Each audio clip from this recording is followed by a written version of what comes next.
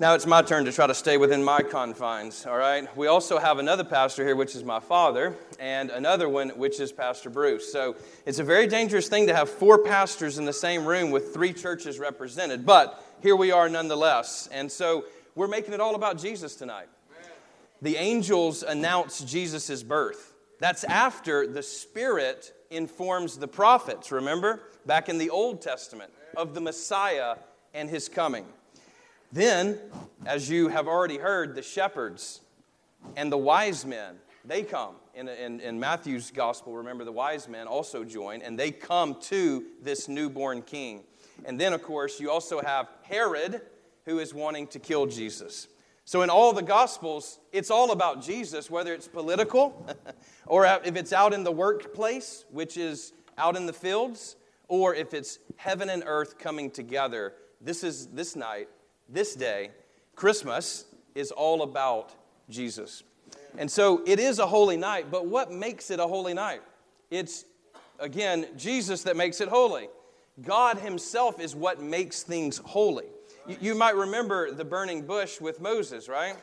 And Moses all of a sudden goes and sees this thing, which is unique in itself, because it wasn't burning up. Its fuel was from somewhere else.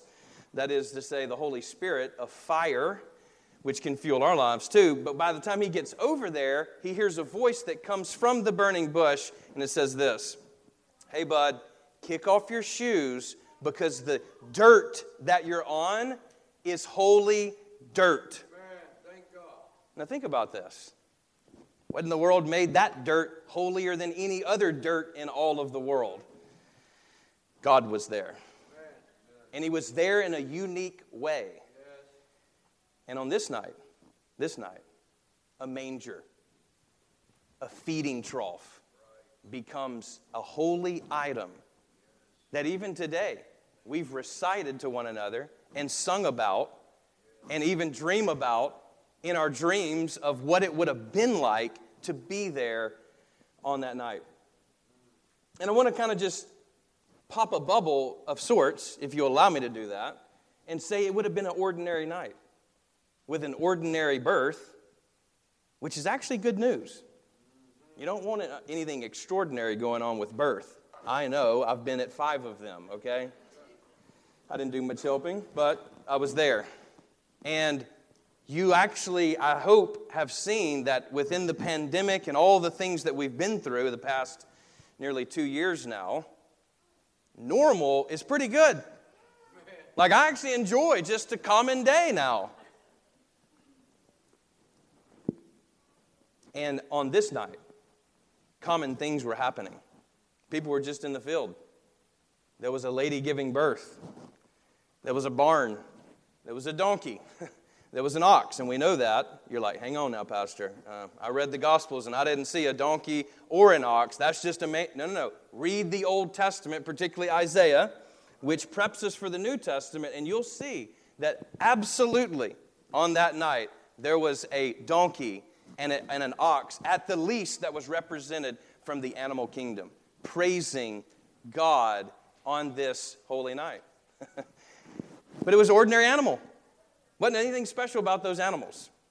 Wasn't anything special about this couple other than God was at work in a unique way.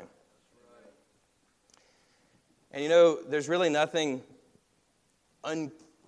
uncommon about us folk in this room right now. We're in a building, we have regular items all around us, and yet this is a holy night. Why? Because there's a holy God among us. You've already sang about it. I hope that your singing reflects your heart in belief that God is Emmanuel. That is to say, He is God among us and in us. What a God this is that would become a baby.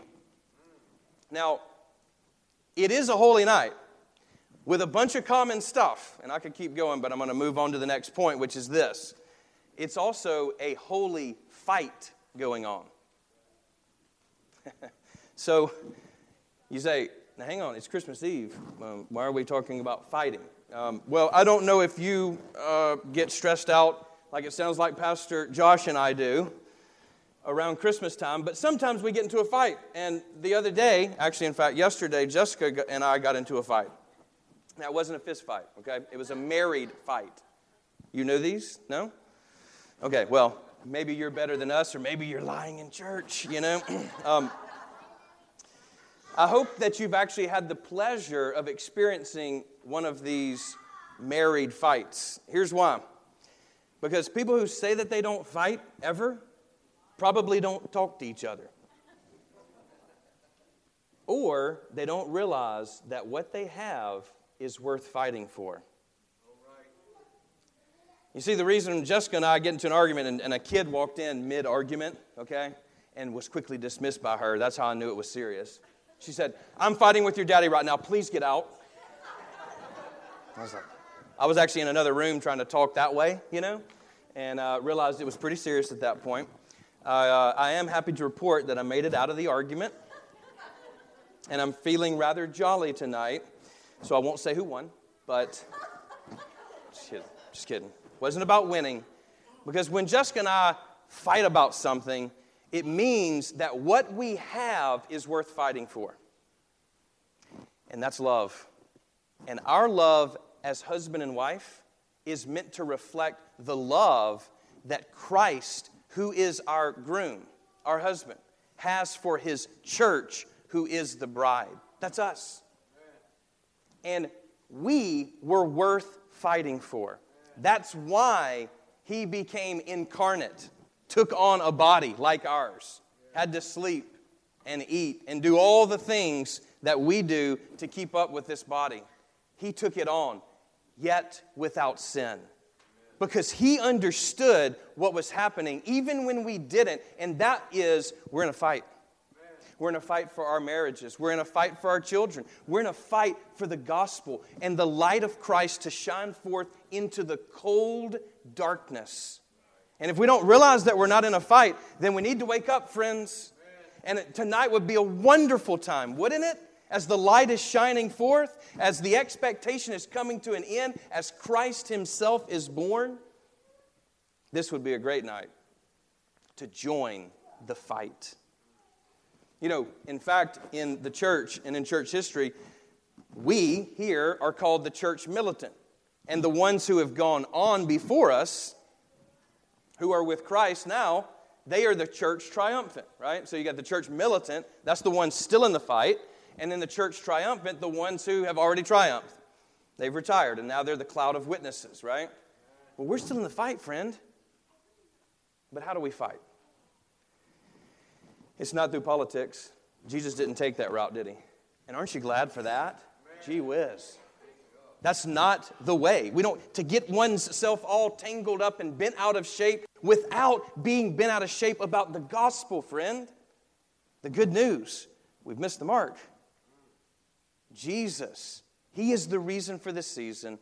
And it's not about what the Supreme Court might do or the American government might do. It's about what we are going to do on our little corner, in our neighborhood, with our family. Are we going to shine the light? Not paying someone else to do it. Not outsourcing what has been called for us to take up arms. What kind of arms? Well, love, light, joy, all the gifts and the fruit of the Spirit.